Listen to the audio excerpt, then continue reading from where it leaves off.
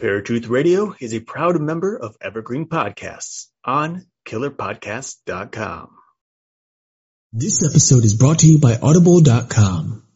If you like listening to beautiful voices like ours instead of reading words, then head on over to Audible, where you can get a free audiobook download and 30-day free trial at audibletrial.com/Paratruth, where you can choose from over 180,000 titles for your iPhone, Android, Kindle, or MP3 player. Since the fall of man, a war has raged between good and evil. Over the centuries, this war has distorted the truth. Now the truth is perceived as lies, and lies acknowledged as truth. To this day, the battle continues as we investigate and debate the truth behind the history and mystery of the universe. We are Paratruth Radio.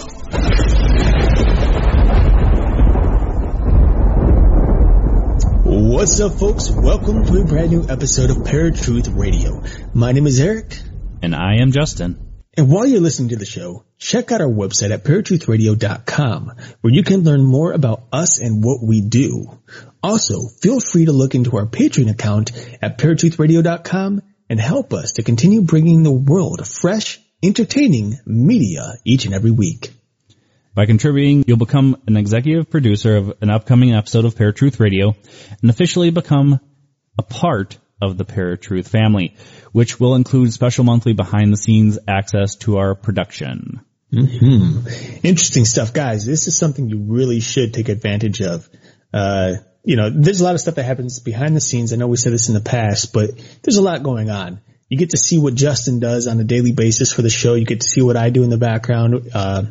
It's just really fun. I think it gives you guys a little bit more entertainment and an understanding of what goes into these radio productions. I think it also will give you a little laugh factor, because you could probably even get some of our cuts from our from our episodes and be like, wow, you guys really screwed that up. Yeah, it's yeah. Oh, man. In other news, folks, I wanted to bring it up to you now. Next week, we're going to introduce a brand new logo for the radio show, as well as a brand new intro, both music and also video intro if you happen to watch on YouTube. So look forward to that. We think it's really cool. We've had some people check it out, both the intros and the logo itself. Got some good positive feedback. So we're hoping you guys will like it. Just know that regardless of what it looks like or what you think about it, it's still the same show. We just wanted to make things a little different. And I think this is going to help, just build the community a little more. Yeah. And, it's always a lot of different companies will change their logo over time. And we're just trying to get a little more comfortable with not just our logo, but who we are as people. But I think this logo and intro will better represent what our show really is compared to what we have right now. One thing I wanted to do is give a quick shout out to Trevor Schultz. He wrote us an email saying, love your show, came across it on TuneIn. Would love to hear a show about time travel and out-of-place artifacts. Thanks, keep up the great work. Trevor from Scunthorpe in the UK. So Trevor, thank you so much. We will get to a episode on time travel and out-of-place artifacts, because that actually something Eric and I have talked about behind the scenes. So I'm looking forward to doing something like that for you. Now today we have on Linda Godfrey. She's an author, investigator, and artist. She has written 17 books on a number of supernatural creatures, phenomena, and people. She's a frequent guest on national TV and radio shows, including our own. Now Paratruth presents Monsters Among Us, with special guest, Linda Godfrey. All right, folks, as I said, Linda Godfrey is here, and we are going to be discussing her latest book, Monsters Among Us. Linda, welcome back to the show. Thanks. It's great to be back. Great to have you back. Yep. You know, the last time we had you on with us, we were discussing a book that you had written called American Monsters, A History of Monster Lore, Legends, and Sightings in America. Mm-hmm. My first question regarding Monsters Among Us is what makes it different from American Monsters? Well, it's quite different. The book American Monster, pardon? I said okay.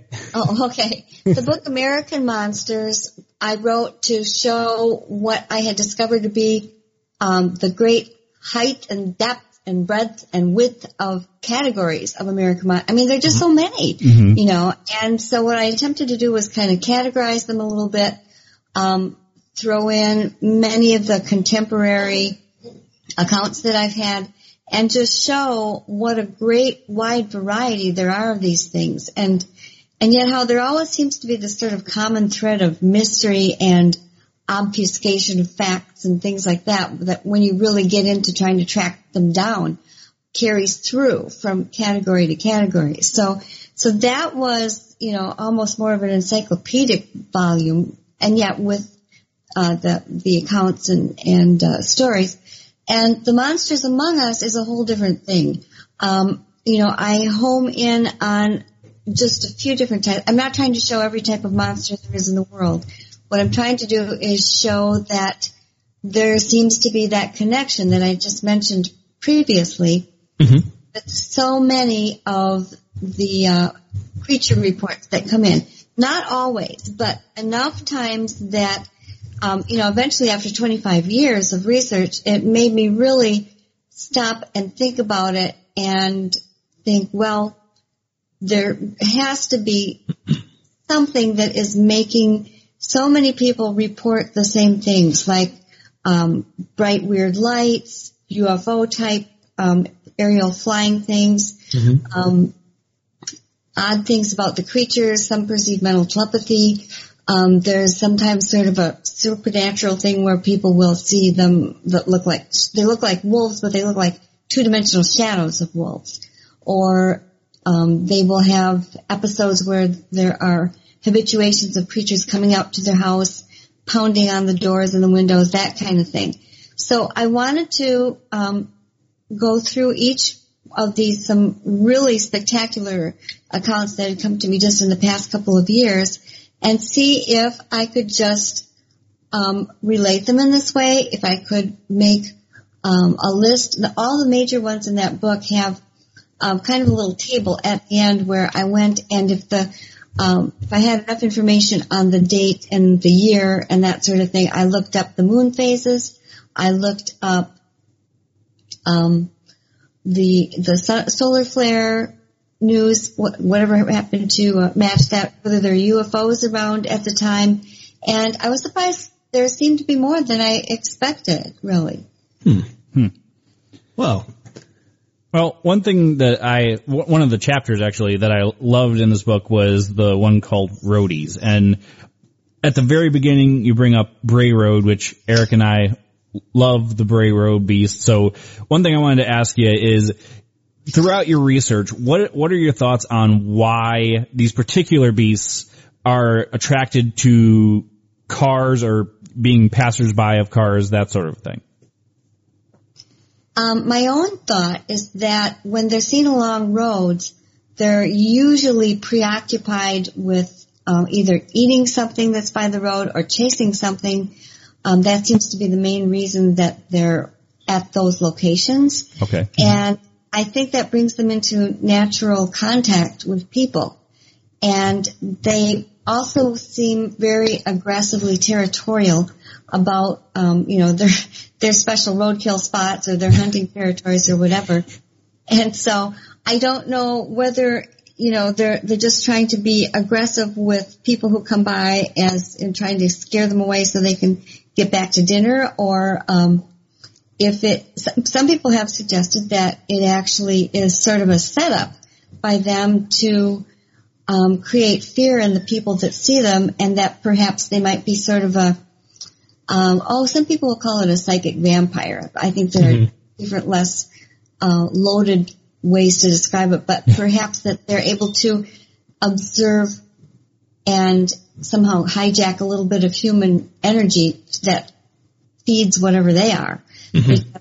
And those two different answers would fall along the lines of the two different camps, that some believe they're just flesh and blood, and some believe that they are at least partly not necessarily supernatural, but have behaviors unexplainable to present science, is the way I prefer to say. So some say accident, some say not by coincidence.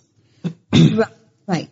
Now that we're talking about the werewolf, now the werewolf is it's my favorite subject. Justin's as well. We talk about it all the time. But something that recently came up in a discussion on our Facebook page is the origin and characteristics of dogmen compared to werewolves. So my question is there actually a difference between the two, and in what ways are they different? Well, that's a good question. Werewolves, to my mind, are more strictly what people think of when they or what people would associate with Hollywood movie type of creatures, with all the myth and legend and baggage that goes with them, the silver bullets, the full moon, all of that stuff, much of which came out of Hollywood, and the medieval European. Here in the West, we have many of our traditions come out of Europe. Right. And so you had all through the Middle Ages and medieval times, you had people that unanimously believed there were such a thing as werewolves, that their neighbors and friends could be werewolves. They had tests for telling whether your neighbors and friends were werewolves. And, that's where the old unibrow test came and the hairy palm. So those things, I've never really believed that there is an actual creature based on those items, to me, that just hasn't made sense. I think that there are probably more than one type of thing that appears to be an upright canine, and I've said that from the very beginning, because there do seem to be, when you get the older civilizations that are shamanic or have tribal beliefs, that there's always some way for them to change into creatures, into animals, shape-shifting, that kind of thing. And that leads you down a whole different way. Now, there are shapeshifters in the medieval and Hollywood werewolves, too. I mean, that's what they portray in the film, the creatures in agony, and then all of the arms and the legs start twisting, and there's hair sprouting. And I mean, you can picture Jack Nicholson or Michael J. Fox or any of those guys. Right. He's very familiar with that. And I just don't think that's what most people have been seeing all these years. And I mean, I've been collecting these encounters for 25 years now, and I still get them, usually one or two a week, which, if you do the math, is a lot. And so a lot of people are having these experiences, but most of them are, I'd say 90% of them are the type where they see it, there's some sort of exchange of fear or aggression, whatever, and then the creature, whatever it is, melts off into the background, dives into the cornfield, dumps back into the ditch, whatever it can do to get away. And that's just very different when you go back and look at the tales of all the European werewolves. They were quite different. They had certain specific traditions, such as you had to wear the wolf-like belt, the wolf pelt belt, and you had to, you could, most of the time they were eating people. That was the biggest one. They were ravaging the countryside and eating tons of farm animals and eating lots of human beings. I think the Beast of Lebanon had a body count of like 100-some people. Wow. Right. And the thing is, I don't see that in the contemporary accounts. They're very, very different. The only human attack that I've had reported to me in all these years where there was any sort of real injury was a man walking in Quebec on a trail, unarmed, and he came face to face with a 6 or 7 foot tall, upright wolf-like creature, and they looked at each other for a minute, and then it actually lunged toward him. And he says, in retrospect, he feels it was trying to lunge past, but you know how when you meet someone in a grocery store aisle and neither one of you knows which way to go? Right. That's kind of how this was. He dodged a little to the wrong way, and this thing was streaming past him and just kind of caught the man's side and made kind of a long, jagged tear in his flank and his hip, and he had to go to the hospital and get stitches. And he told them that this was a bear because he didn't think they would believe what it really was. And other than that, now there have been other reporters, other investigators who say they've had things reported to them that somebody saw a human get killed or whatever. I've had people report seeing their dogs get torn apart, standing out in the patio with the owner's cat in its mouth, that kind of thing, but not as far as humans go. So that to me is a big difference. Now, I don't know if I'm exactly answering your question because you asked about the origin of how each of these started. And I think that, the origin of any sort of shapeshifter, you have to trace back to the more shaman-like nature-based religion type of thing. And then this modern-day one, who knows where that came from? Because this is showing itself to everyday contemporary people who think they're out of their minds very often because in this country we're not supposed to see those things in this day and age. And they're confronted with some sort of animal or creature that they can't explain according to anything they've been taught in school or known. And that's the main reason I think that it freaks people out. But it's not a horror show, like the old, if you read the old accounts of the medieval werewolves, it's not only gruesome in the way that they attack and eat people, but then they end up getting, I think Peter Stumpfer-Stubbe in Germany was tied to a wheel and torn into little tiny pieces, and other ones would get, hanged in terrible ways, or they'd be tortured until they confessed, which happened most of the time. So I think they've got really different origins. And if there is a different supernatural origin to the ones that are seen in Canada and the U.S. and even in South America, well then I think maybe perhaps we have to look at cultural differences between the Americas and then the old world European type of cultures and beliefs. Right. Okay. So one thing I've been thinking about since we had wanted to have you on and since we got the book is, a lot of people before recently thought these creatures were more physical. Now we're using the blanket term interdimensional. Where do you think the shift is there? Do you think that these creatures really are interdimensional and we're actually just starting to realize it, or that there is a difference between certain creatures that some are interdimensional, some are not? Well, honestly, the best way to relate to that, in my view, is actually the view that I've heard from contemporary Native American people that I've interviewed, and I've tried to interview elders and people who have some knowledge of anthropology sometimes. But what I've gotten, and by the way, all Native Americans do not share the same monolithic beliefs. They will vary from tribe to tribe, but the one that I've seen and heard most often, and that makes the most sense, is that they will say to me, well, this creature and the Bigfoot are both originally from what they call the spirit world, what we might call a world in another dimension, or just some sort of more scientific term. And they said these things are very old. They've been around since before humans.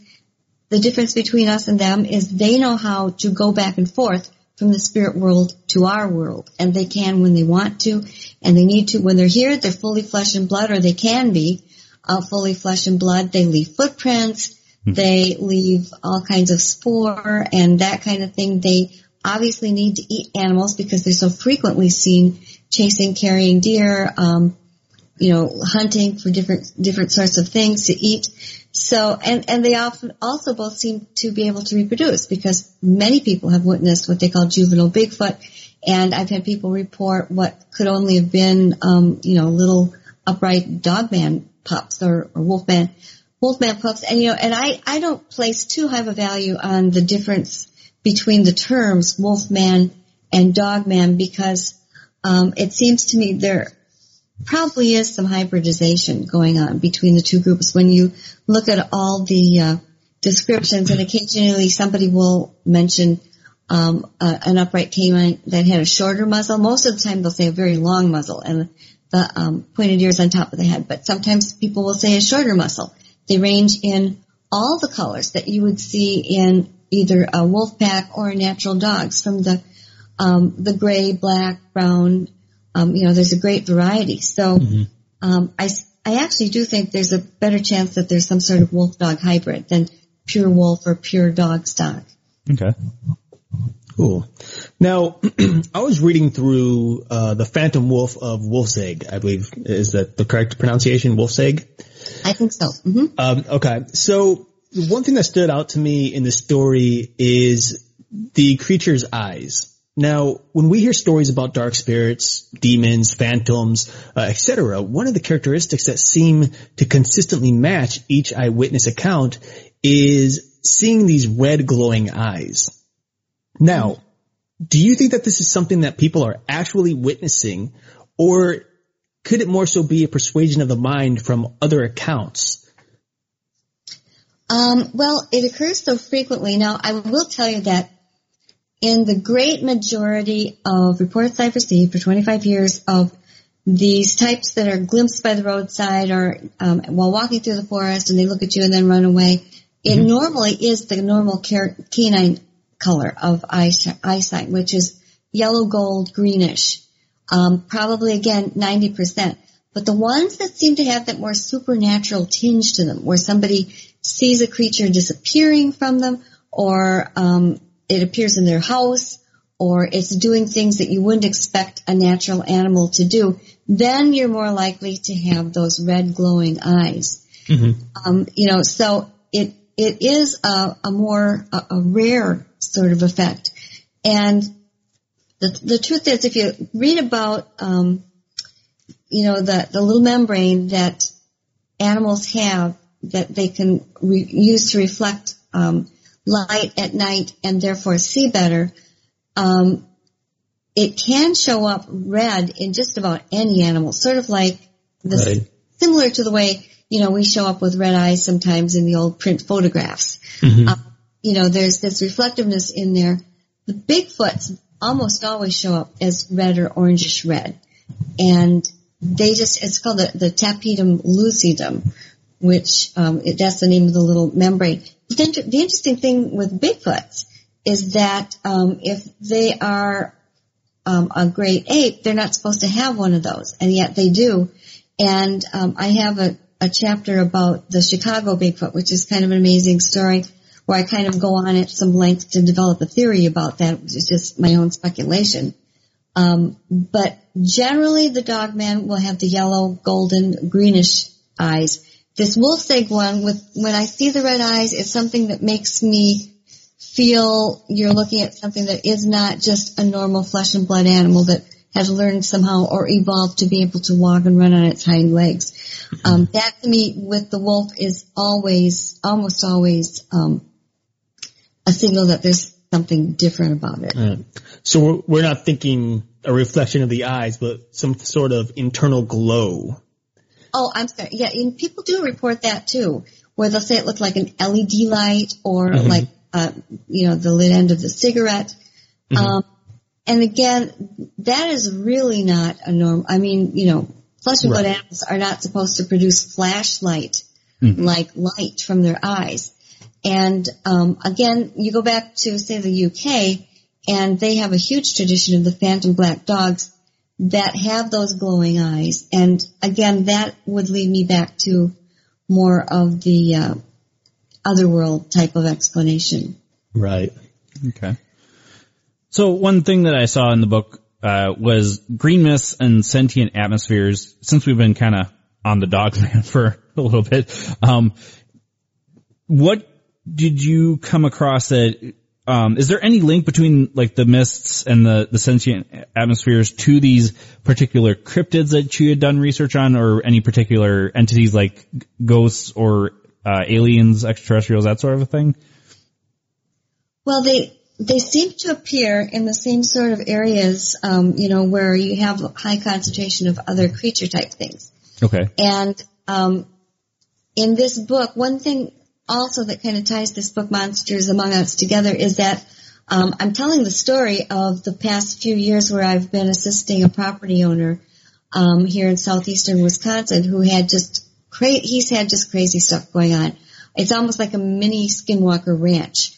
And one of the first things he noticed, he was getting weird mutilations of animals that he'd find, and he took a 60-pound roadkill deer and put it in a certain spot and trained a couple of trail cams on it, and you could see the deer was plainly there, and it was a nice clear day. It was daylight, and all of a sudden, this very sort of just translucent but very discernible concrete shape of mist lowered itself over this animal. It was there for half an hour. I think he got like 90 different shots of it.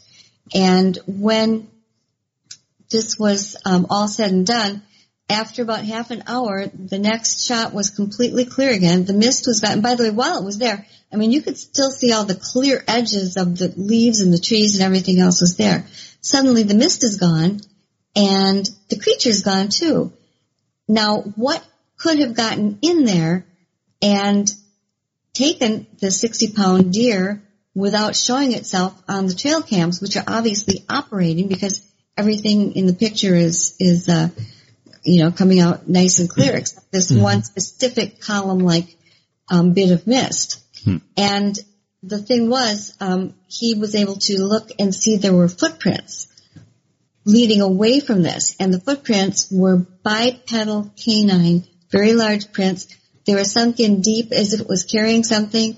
They went over a barbed wire fence, and he and a friend were able to track it across an entire field until it crossed a road with supposedly carrying away this trophy deer of its capture, and that's where they lost track of it. But this was repeated over and over again, and during the years I've been working with him, I think he's done like 17 different deer carcasses until the DNR just recently changed the carcass transport rules, and he's had to cut back on that.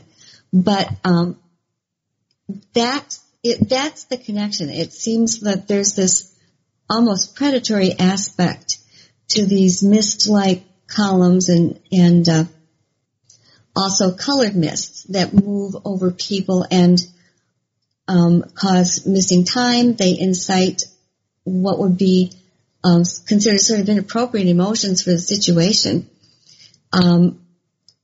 They're all involved in these same areas where the Bigfoot, the Dogman, and UFOs and other haunting type of things show up. So it's kind of like they're a part of this big package of weird stuff. Yeah. It is really weird that happens, because we actually had a few guests on who are paranormal investigators. They don't investigate extraterrestrial life or anything like that, but they noticed that when they would take pictures at so-called haunted houses outdoors, there's often a UFO that they happen to catch in photos or with their own eyes, and they started linking the possibility that ghosts or spiritual hauntings are somehow linked with the extraterrestrial life, and maybe they're one and the same. Maybe there's, as you said, there's some kind of melting pot for supernatural beings or whatnot. But it's really intriguing and interesting to think about. Yeah, it is. And that Chicago Bigfoot story that I mentioned earlier, the witness did not see a UFO, but because he had a fairly close timeline, I was able to go and search out the online data that we have on UFOs, and sure enough, I found a really great sighting that happened either on that day or very close to it within about a mile that he knew nothing about. And it was a double witness sighting where they saw kind of a nuts and bolts style of UFO craft gliding along above some power lines. And by the way, all of these things are often seen near power lines or electrical stations, that kind of thing. Again, almost as if they're feeding on them. With the animals, sometimes people think they're just taking advantage of the tracks for easier running. So we don't really know why, but there's a definite association with the power lines. Mm-hmm. Now, this is probably, we have time for one more question here. In the book, you discuss hellmouths and other gates to the underworld. Now, based on many myths, the portals are usually stationary, a doorway to another dimension or even physical place, which is held at a specific destination, such as a cave by the seashore or something like that, as an example. But there's also an understanding that a person can open portals anywhere at any time, either through emotional stress, summoning rituals, or magic spells. Mm-hmm. My question is there a difference between a portal or a spiritual door that a person opens and that of the hellmouths?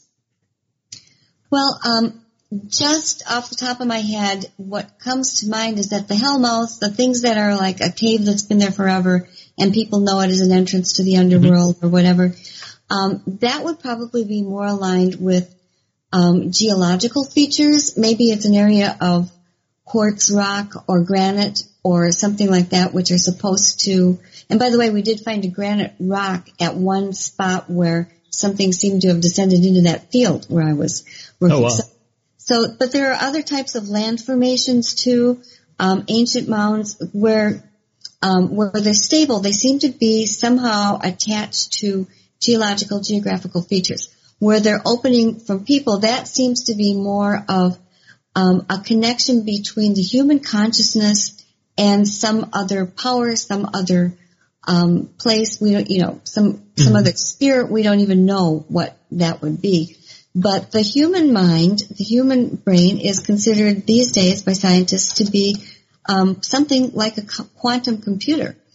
And in fact, there are very sophisticated experiments going on using human brain cells and trying to, the wildest things that we used to read in science fiction are right now being worked on by our top scientists, who are also expanding on the equations that they've been working on regarding physics, since Einstein and before that. And they're finding that the equations that hold true, that try and explain our world and our universe through physics, work really well. And in addition, they're predicting that there are and must be other worlds or dimensions, whatever you want to call them. And there's evidence that these things do come in touch once in a while. So I don't know if people who summon these things are able to just sense where the next adjacent other world is, and then make that opening or make that connection through their consciousness. I don't know. It's all, after a while, it all becomes conjecture. But you can look at the things that science is doing and just compare that with our very ancient practices that people have, and some people are even picking out the long traditions of bringing certain, there's a word for it that's not coming to my mind, but mind-altering substances. Ayahuasca, down in South America, for instance, is believed to be a literal door to another world for those who are able to use it. So I think you've got two different sorts of things going on there. There's the human brain based and then the geographical based. All right. All right, Linda, before we let you go, I wanted to give you a chance to tell everybody where they can find you, find the book, and any other information you want to give out. Sure, thank you.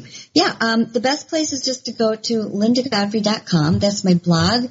You can find recent things that I have posted there, stories that are not in my books, all kinds of stuff. It's totally free. I don't do commercial advertising there whatsoever. There's also a bio page and a list of my books. I have a list of recent podcasts that needs to be it needs to be updated badly. So that's something people are interested in. Whatever you want, you can follow me on Twitter. If you sign up there, it'll give you my Twitter feed. So there's all sorts of stuff there. I'm going to be in Osseo, Wisconsin, on March 24th. We're doing a presentation by my good friend Chad Lewis. The back row lore crew guys, which are good friends of mine. Aaron Houdini, who is kind of a descendant of Harry Houdini, is going to be there. And it's a big fundraiser for Michael Fox's Parkinson's Foundation. So that's going to be fun. That's in Osseo. And I'll have a notice up if I don't have it up already there very soon. And again, that's coming up March 24th. I'm going to be at the Burr Oak Bigfoot conference in Ohio. It's the weekend of September 30th. In August, I have to look at the exact weekend. I'm going to be at the Michigan Paracon up in Sault Ste. Marie. And you can watch my blog for other places. I've got a few other possibilities in the works. So if you want to come and meet me, get a signed book, I love meeting people who are interested in this topic. So that's one of my favorite things to do. Awesome. Great. Well, it's always a pleasure having you on, Linda, and your books are just really fun to read. So we're definitely looking forward to the next one, and we'll definitely have you on again. But, we're going to let you go. So I hope you have a great night, and we'll talk to you soon. Sounds great. Bye-bye. Bye-bye. Thanks for having me. Yep, you too. Bye. Bye-bye. All right, folks, that was Linda Godfrey on her book, Monsters Among Us. Really a great woman, to talk to, very easygoing. And honestly, guys, if you haven't checked out any of her books, they're all really entertaining. There's many, paranormal books out there that are it's just information, loads and loads and loads of information with no real, what's the word I'm looking for? No real pizzazz, and I don't know. I can't think of a better word, but the way Linda writes it just really helps bring some of the stories to life. It's easy to read, there's not rarely some super long term, I'm not good with terms, and spelling, so it's always nice. But, check out her book, Monsters Among Us. With this book, it almost seems like she was writing in a fictional format, but not really in a fictional format. So I think that's why they are so entertaining. So, all right, folks, we are going to go to Eric's Random Fact today, but stay tuned because we got more here for you, even though we let Linda go. But here comes Eric's Random Fact of the day. Now, Eric's Random Fact of the day. How many of you know the name Tom DeLonge? Well, do you remember Blink-182? He was one of the band members, often singing front stage. However, did you know that since his Blink-182 days, he's been highly involved in UFO research? In fact, so much so that according to Billboard.com, Tom recently received the OpenMinds.TV 2017 UFO Researcher of the Year Award at the 2017 International UFO Congress. Though he wasn't present to receive his award, he did leave a video message reminding people that he is not much different from any other UFO researcher and that his job has only just begun on the subject matter. He also mentioned that he has some pretty big stuff planned for the future. So I guess one can say he's looking beyond all the small things.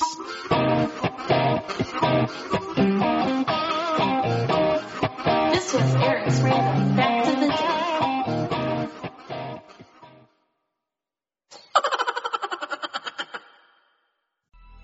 Coming up on 5 Minute News, I'm Anthony Davis.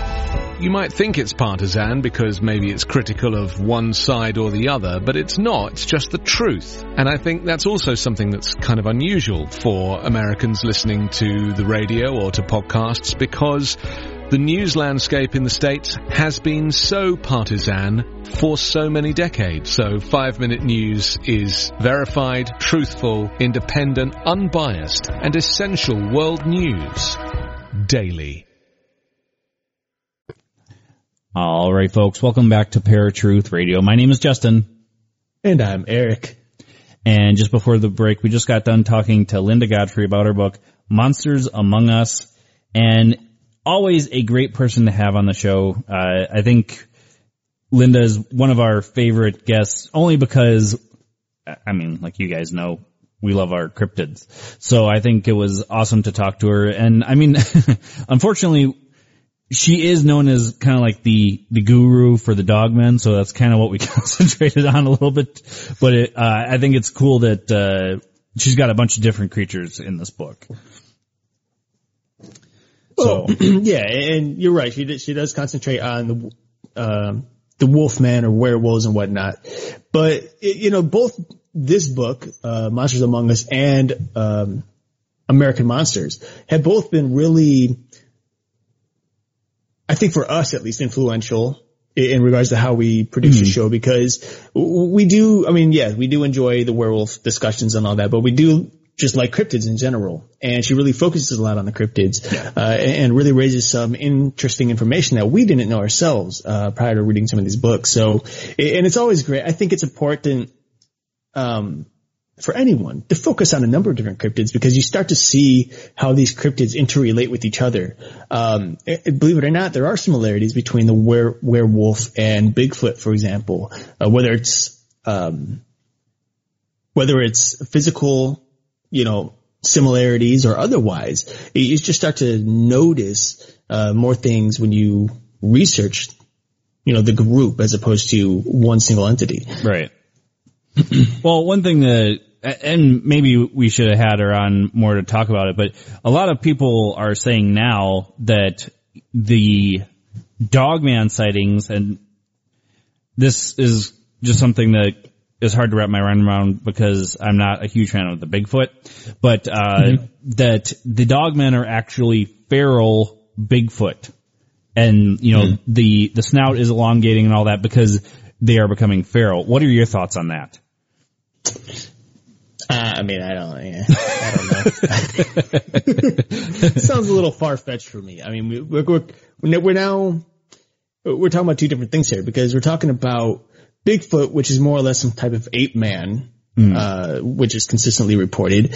And then this Dogman. I mean, those are two different animals that are characteristically very different.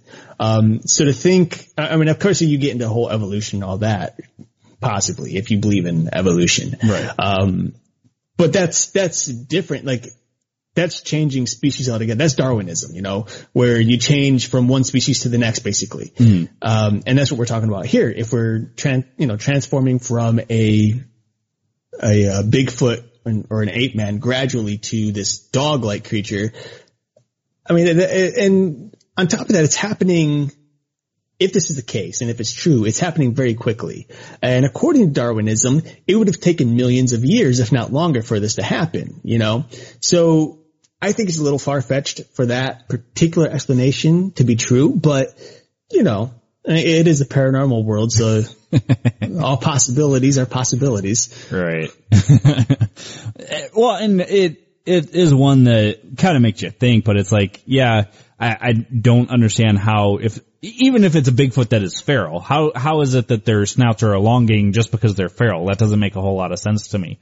So, well, it's similar to, like, if I'm not mistaken, pigs, when they're domesticated, cute little pigs, most of them, they're not all that cute, but some people will think they're adorable.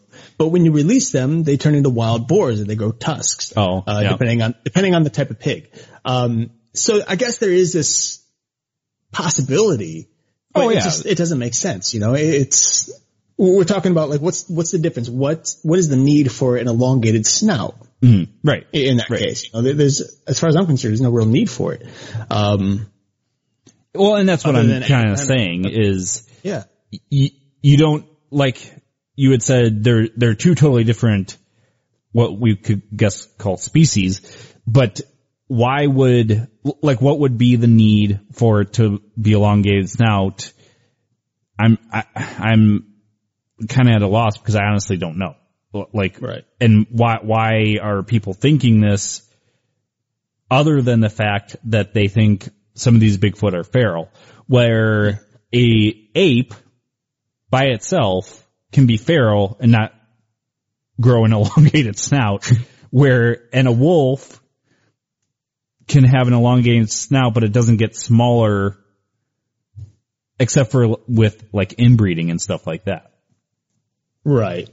So just weird coincidences, and I honestly don't believe that particular theory, but it's one that's out there. Right. So since we're in the second part of the show, what are your thoughts on this? Like, they go through it, or I shouldn't say they, she goes through several different cryptids in this. Do you think, like I asked her, that a lot of these creatures are interdimensional? Do you think it's kind of a blanket term that we're using now because we can't find them anywhere? What are your thoughts?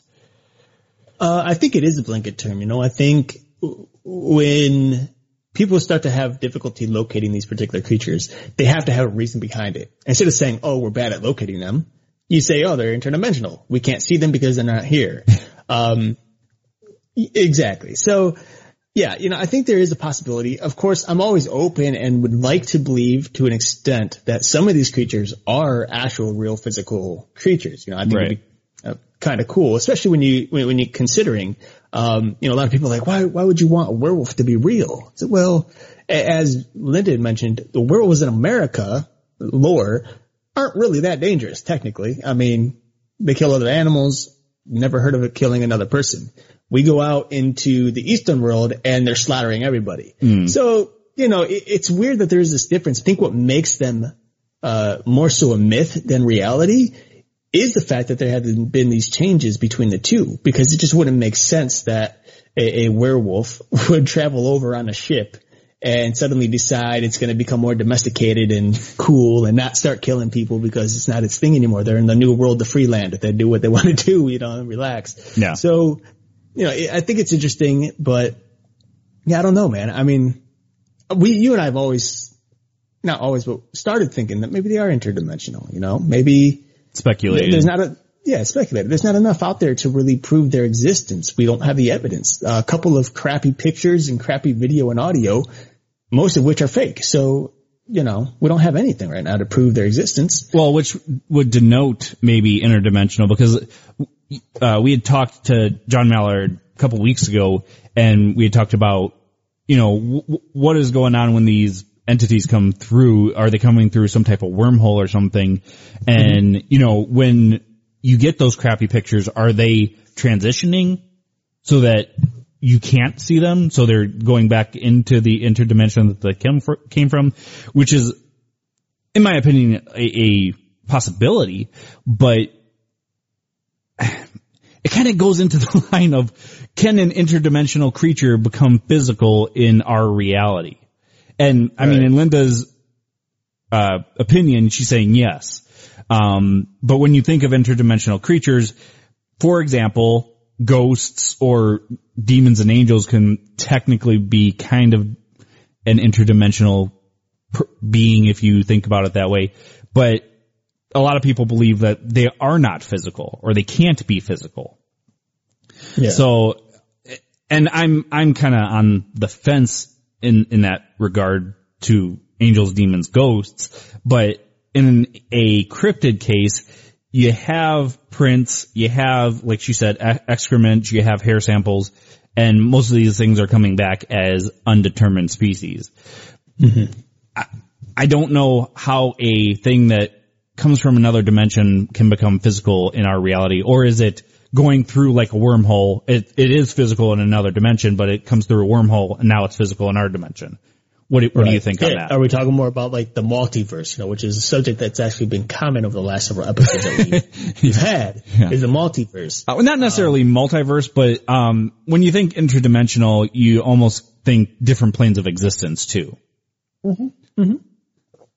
Oh yeah, and there's a lot of, I mean, there's scientific explanation as to why it exists, interdimensional travel, for example, and there's explanations as to why it doesn't exist. And unfortunately, the fact is we don't have the facts. We don't have enough evidence to support one conclusion or the other. Right. There is no evidence, like we said before, for any of this stuff. So I think there is a possibility that the creatures we're seeing, any and all, are indeed interdimensional.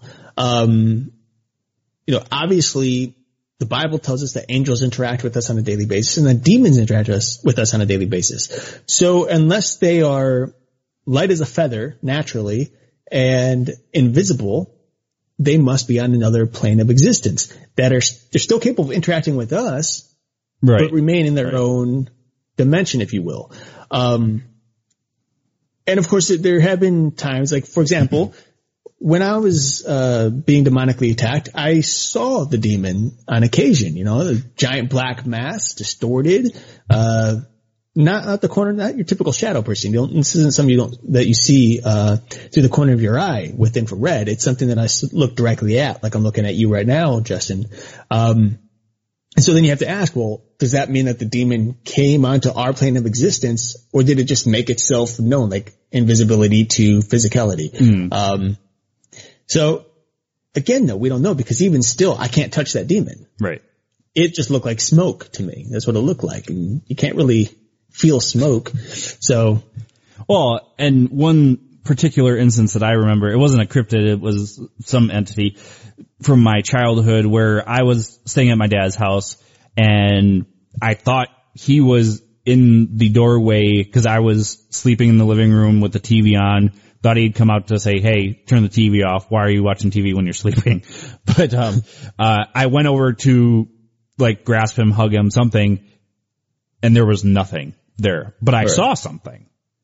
Right. So it's weird. You can't explain it. Scientifically, we can't explain most of the stuff like I just said.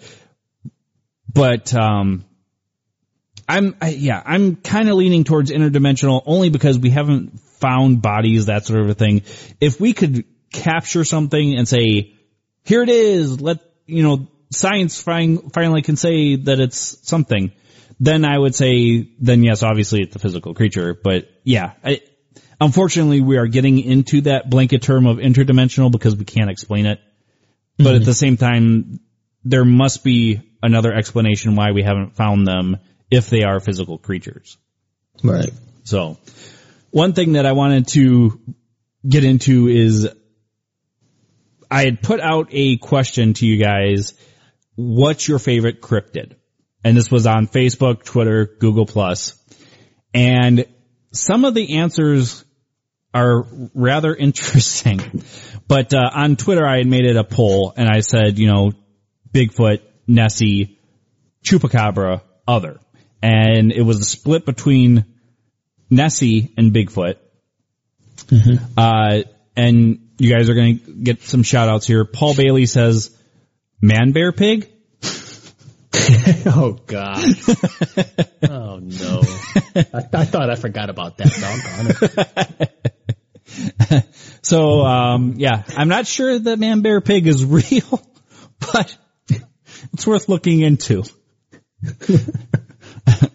Our good friend Jerry had brought up the Dogmen, and that's where we kind of got the question from, for Linda with werewolves compared to dogmen. Another one that was brought up was Mountain Giant, and that was by Chad Riley from Deception Detection Radio. And he actually brings up that, there's a podcast that does called Sasquatch Chronicles, and they talk about Sasquatch and they talk about these mountain giants. And it is really interesting to think that maybe the mountain giants are somehow interconnected with Sasquatch. Let's see, what else did we get here?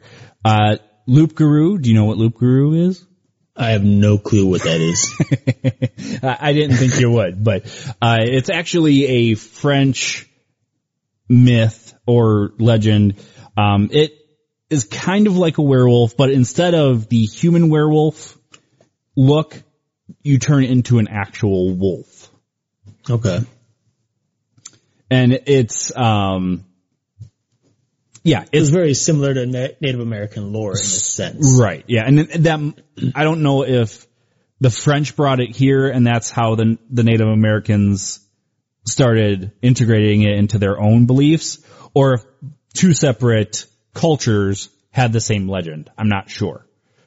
But according to the Loup Garou, it originated in France. But yeah, like, is it the skinwalkers that people believe turn into different animals, not necessarily a human-like animal?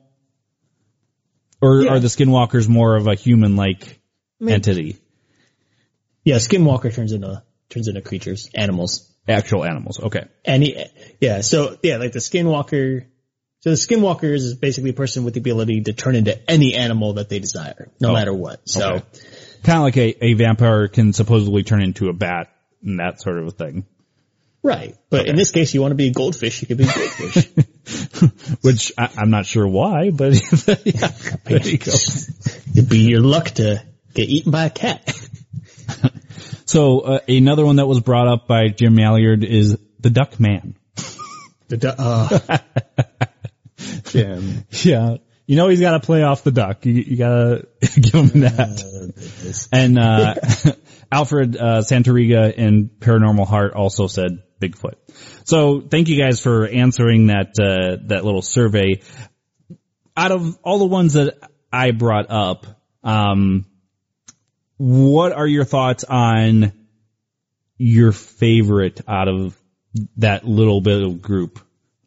So, in other words, I got to keep the werewolf at bay today. Well, I know that it is your particular favorite. Everybody knows it. Yeah.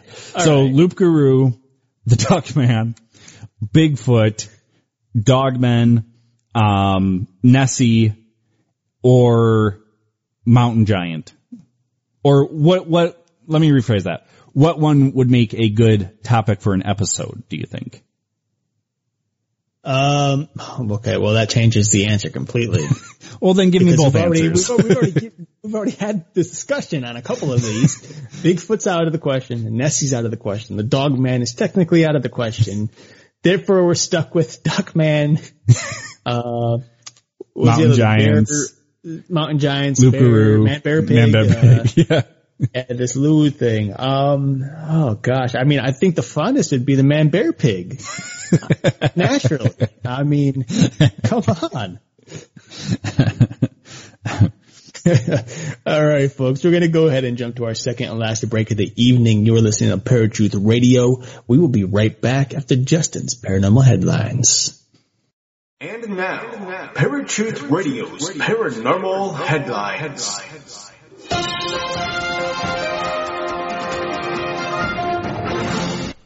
What's going on, Paratruthers? Justin here with your Paranormal Headlines, and these headlines are from UnexplainedMysteries.com. Why do pandas have black and white fur? Scientists have come up with a new theory to explain the panda's distinctive monochrome coloration. Mammals aren't particularly well known for their exotic fur coloration, mainly due to the fact that drab, earthly tones often help them to stay concealed either from predators or from prey. Bears are a prime example, with most species exhibiting coloration to help them blend into their surroundings. Polar bears are white, for instance, while grizzly bears have shaggy brown fur. Pandas, however, are a different story altogether. Native to the remote mountainous regions of central China, these unusual creatures exhibit a distinct black and white fur coat which, in their dense forest home, might at first glance seem like an unusual choice for camouflage. Understanding why the giant panda has such striking coloration has been a long-standing problem in biology that has been difficult to tackle because virtually no other mammal has this appearance, making analogies difficult, said biologist Tim Caro. To get to the bottom of this mystery, scientists at the University of California and California State University decided to divide up the panda's coloration into two independent areas and then compare them to similar areas of coloration found in 195 other species of mammals and bears. Their findings suggested that the panda's black and white coat might actually serve two purposes. Unlike other bears, pandas cannot hibernate, so their fur coat must help conceal them all year round, including when it snows in the winter. Their black eyes and ears, in addition to serving as a warning to would-be predators, may also help individual pandas identify one another, with each animal possessing a slightly different pattern. The breakthrough in the study was treating each part of the body as an independent area, said Caro. It is always possible that a patch of fur has evolved for a different purpose than in other carnivores. Rare whales caught on film for the first time. 3 elusive Trews-beaked whales have been captured on camera during an expedition to the Azores. This remarkably rare species, which has only ever been sighted 7 times, is thought to dive for hours at a time and can descend to depths of 3 kilometers or more beneath the North Atlantic. For the team of educators who have been out on an expedition with a group of school children when this latest sighting occurred, seeing the whales surface must have been a remarkable experience. Suddenly, this group of whales appeared from nowhere and start to surround the boat, said biologist Natasha Aguilar de Soto. These are whales that very few people in the world have ever seen. The animals stayed near the surface for around 10 minutes, providing the researchers with an opportunity to deploy an inflatable boat and record footage of them using a GoPro camera. And this has been Justin with your Paranormal Headlines. This was a segment of Pure Truth Radio's Paranormal Headlines.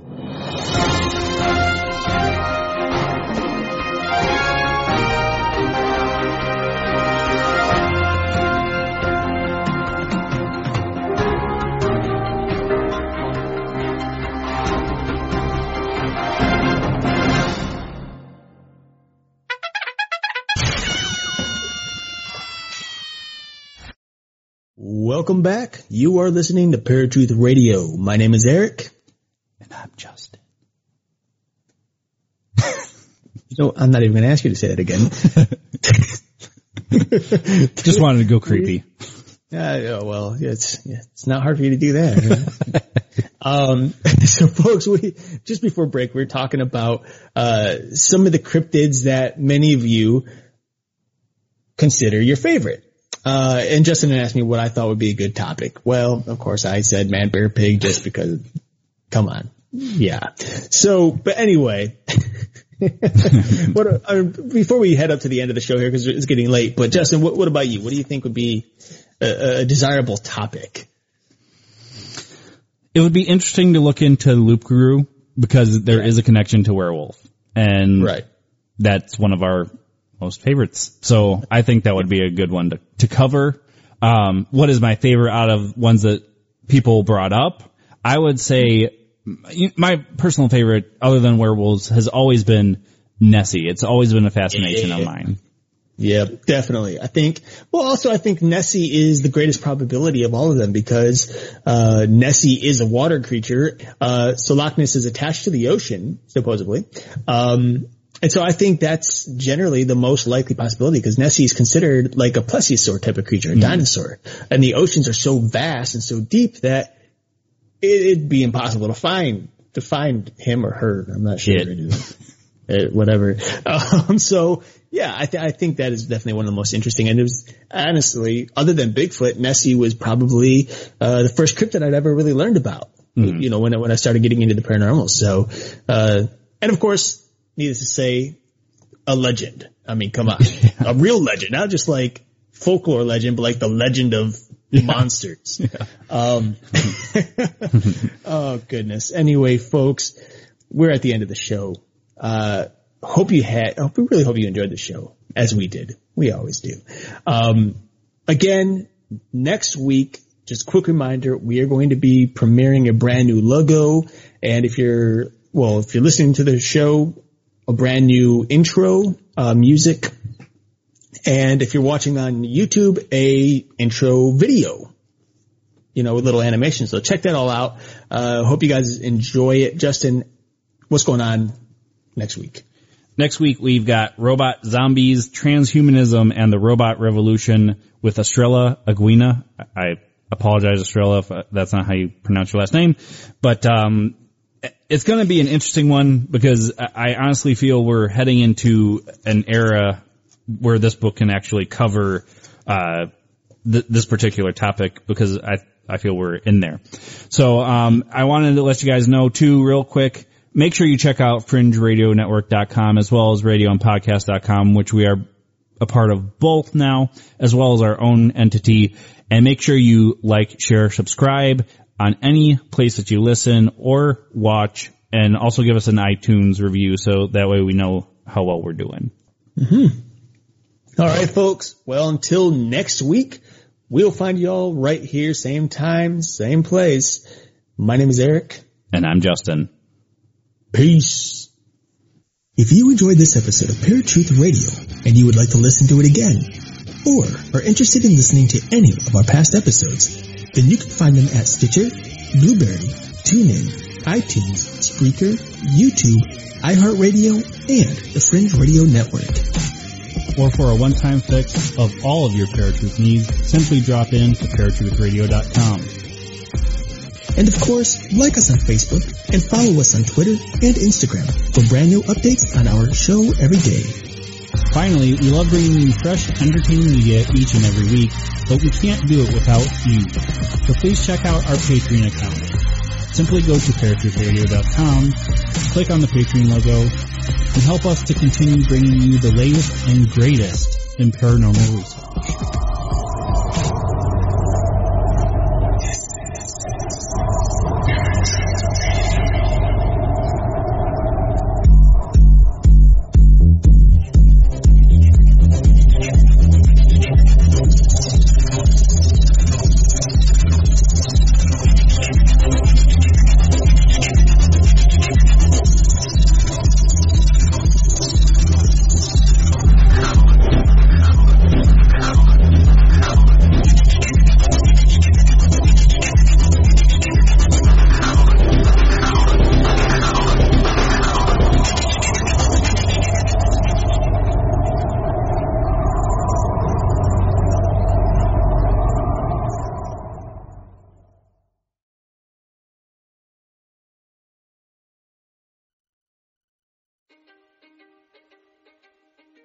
History is complicated.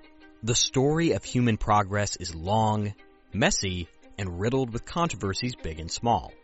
On Conflicted, we dive headfirst into history's most infamous events and contentious figures. We try and untangle the good from the bad, the fact from the fiction, and the monsters from the misunderstood. Was Genghis Khan a murderous butcher or a civic pioneer? Did the Allied powers go too far in firebombing the German city of Dresden at the twilight of World War II? And how did the Marquis de Sade acquire such a sinister reputation? And was any of it true? These are just a few of the tough questions we wrestle with and investigate on Conflicted. So if you love history or just enjoy a good story, please join me, your host, Zach Cornwell, for a fascinating new topic each and every month.